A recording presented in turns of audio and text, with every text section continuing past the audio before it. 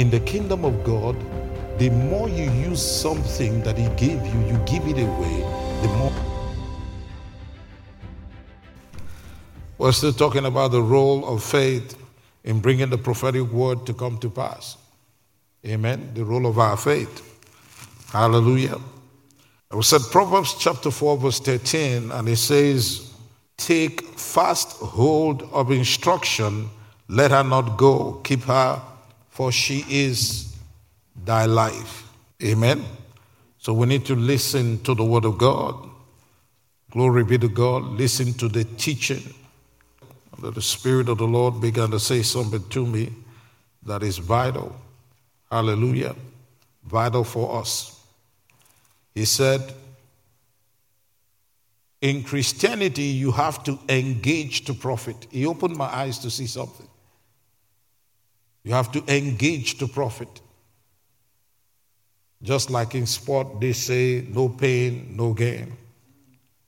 In Christ, you have to engage to profit. Faith is not passive, it's an active force. And participating with God in line with His word is vital. We have to do what God says to see what He's talking about. That's what the Bible means when it says faith without works is dead. Faith without corresponding action is dead.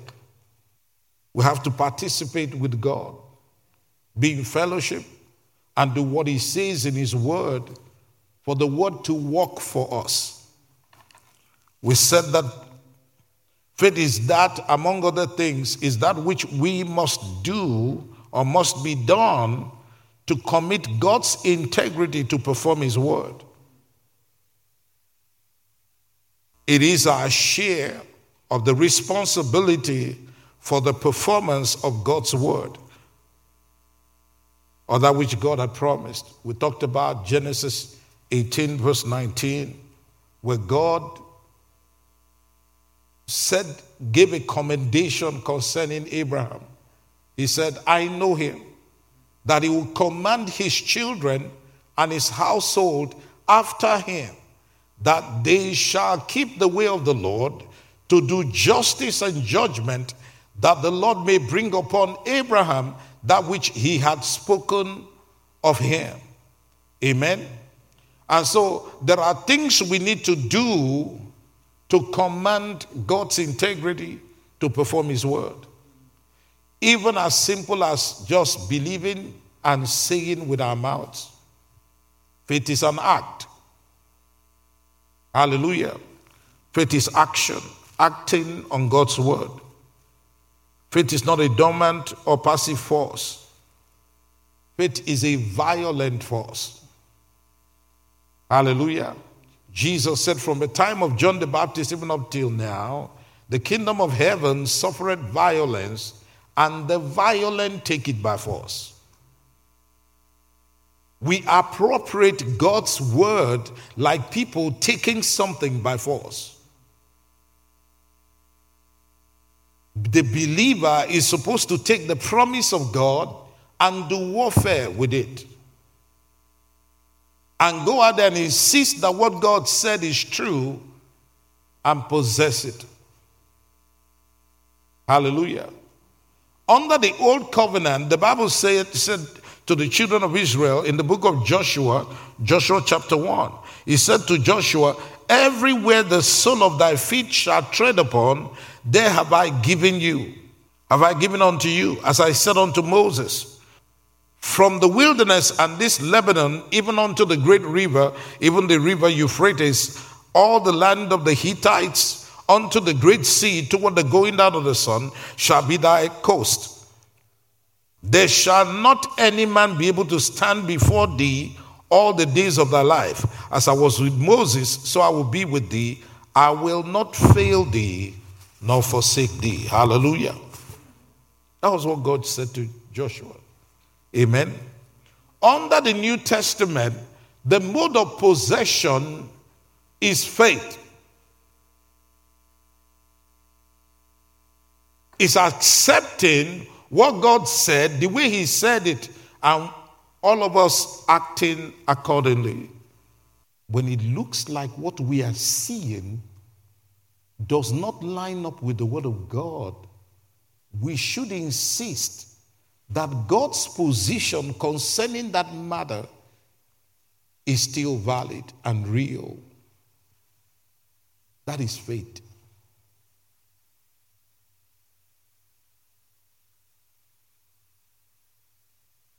We take command or charge by faith. Because why do we do that? Because we know that the things that were made, let's look at Hebrews chapter 11, verse 1. Now faith is the substance of things hoped for, the evidence of things not seen. For by it the elders obtained a good report. Through faith we understand that the worlds were framed by the word of God, so that things which are seen were made of things which do appear. And so the things we're seeing were created by invisible forces. Things were created out of things we do not have. How did God create the world? Let's go back and look at it. In Genesis chapter 1, from verse 1.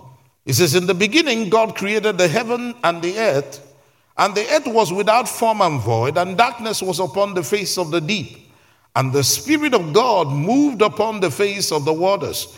And God said, let there be light, and there was light. And God saw the light that it was good. And God divided the light from the darkness. And God called the light day, and darkness he called night. And the evening and the morning was the first day. And God said, let there be a firmament in the midst of the waters, and let it divide the waters from the waters. And God made the firmament and divided the waters which are under the firmament from the waters which are above the firmament. And it was so. And God called the firmament heaven. And the evening and the morning was the second day. And God said, and if you keep reading, he said, and things were happening. He was speaking and things were happening. He was speaking and things were happening. The Bible tells us in the book of Ephesians, it says, as dear children, we should be imitators of God. Or hallelujah, that we should be imitators of God as dear children. Hallelujah. The King James says, be ye followers of God as dear children. Hallelujah. Other translations say, do things in a like manner as God. So when things are out of order, you will notice that Jesus did everything with what? Words. He cast out devils with what? Words. He calmed the sea with what? Words. And so when the enemy is trying to insist that it is what he's throwing your way that is happening, you have to apply your faith. We said faith is a weapon. Faith is a tool. Faith is an instrument. Faith is a weapon that can be deployed at will by us. Because the Holy Ghost and us are one. There is no dividing the Holy Ghost from us anymore. We are one.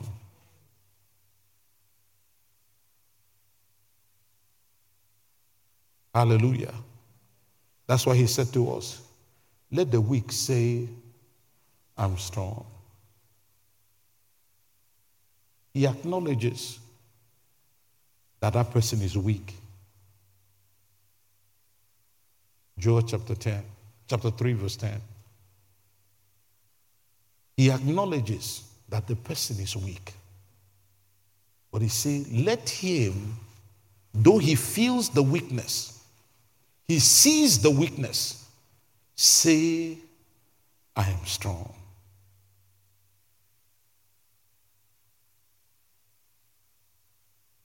He tells us in the book of Romans chapter 4 that God calleth those things that be not as though they were. He calls those things that are not visible to the senses as if they were there, real. Why? Because he creates by the word, by the spoken word. God creates by the spoken word. Hallelujah. But we don't do these things independent of God, independent of Jesus. He brought us in. You know, those who say name it and claim it bunch, that that's not how the kingdom of God works and all of that, that they're just, living wishful thinking and all of that, do not understand the principle of God's kingdom. What you're ignorant of, you cannot operate in. Now, some people, when they're ignorant, rather than wait and learn, they speak evil of what they do not know about. And the Bible warns against it. Jesus paid a price for us to come into the kingdom.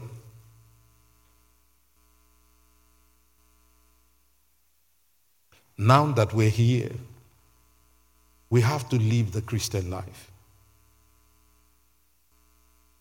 Not because it is labor to us to the degree that we're trying to do something that is contrary to us. No. A fish does not do much to swim. Amen? Hallelujah. But it does somehow learn to do it. A human being learns the ways of man by watching other people. But you're not doing something that is contrary to your nature. The one who does not have Christ, who's not born again, to do the will of God is contrary to that person's nature. Amen? All right. I said that so that we know that whatever God says to do, we have grace to do it. We have the nature to do it. We have the ability to do it if we are willing to do it. I want you to say this after me. My mind is mine. My mind does not belong to the devil. It's mine. The devil doesn't tell me what to think. God tells me what to think through his word. And his word never changes. Hallelujah. Glory be to God. Now, there are a lot of beautiful things I want to talk about today, but I come to see that the Master does not want me to preach faith in isolation of the rest of the gospel, because the church has an assignment. It's not just benefits that we have. Healing, health is a benefit. It's a covenant benefit. Praise God. But it's not the work. The work is not getting healed. Amen. In the book of James, it says, "But be ye doers of the word, and not hearers only, deceiving your own selves. For if any be a hearer of the word, and not a doer, is like unto a man beholding his natural face in a glass. For he beholding himself goeth his way, and straightway forgetteth what manner of man he was. But whoso looketh into the perfect law of liberty, and continueth therein, he be not a forgetful hearer, but a doer of the work, this man shall be blessed in his deed." What work? I dare say that it is the gospel. If God didn't have any assignments for us, the day we got saved, we were good for heaven. And if you're a good businessman, when you make good profit, even in the stock market and all of that, you cash out. You cash out your profit and continue trading at least some of your profit. Doesn't that make sense? That if we got saved, we should be in, we're good for heaven. And so as he saves somebody, take him away. Save somebody, take him away. Do you understand? So there are more people in heaven. But he knows that the idea is not to take us out of the world, but to use us to reach the world, to talk to the world about him. Matthew chapter 6. It says, no man can serve two masters, for either he will hate the one and love the other, or else he will hold to the one and despise the other. You cannot serve God and mammon. I know this is America. The job means a lot. But the job is not God. You can lose a job and get another job. You can lose God and get another God. Verse 25. Therefore I say unto you, take no thought for your life, what you shall say, what you shall eat, and what you shall drink, nor yet for your body, what you shall put on. Is not life more than meat, and the body than raiment? Behold the fowls of the air, for they sow not, neither do they reap, nor gather into barns, yet your heavenly Father feedeth them. Are ye not much more than they? Which of you by taking thought can add 1 cubit unto his stature? And why take ye thought for raiment? Consider the lilies of the field, how they grow, they toil not, neither do they spin. Yet I say unto you that even Solomon in all of his glory was not arrayed like one of these. Wherefore if God so clothed the grass of the field, which today is and tomorrow is cast into the oven, shall he not much more clothe you, O ye of little faith? Therefore take no thought, saying, what shall we eat? Or what shall we drink? Or wherewithal shall we be clothed? Now, when he says take no thought here, he's talking about being concerned to the point of anxiety. Because if you're going to buy a green dress, you got to think about it, right?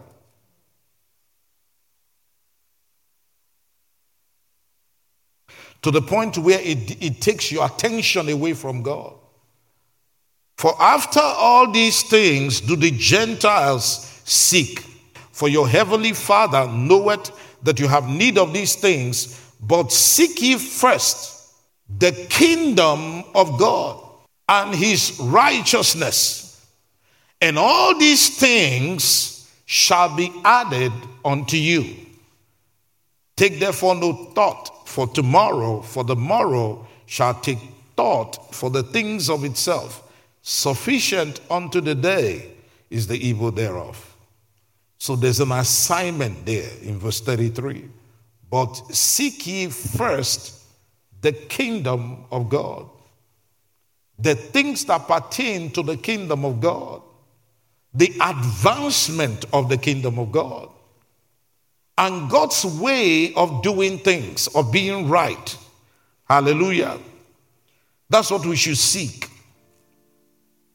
We shouldn't make it about material things, and that's all we're thinking about. The Amplified puts it this way: but seek ye, aim at, strive after, first of all, his kingdom and his righteousness, his way of doing and being right, and then all these things taken together will be given you besides. So we seek God's kingdom, the advancement of God's kingdom. If whatever you are, you're a medical doctor, you're an engineer, you're a politician, you're seeking the kingdom of God, that must be your focus. The glory of God must be your focus. That God may be glorified must be your focus. Otherwise you lose it. It says, seek, aim at, strive after, contend for it. So that when we're exercising our faith for other things, we are doing the main thing. Do you understand what I'm saying? We're already doing the main thing.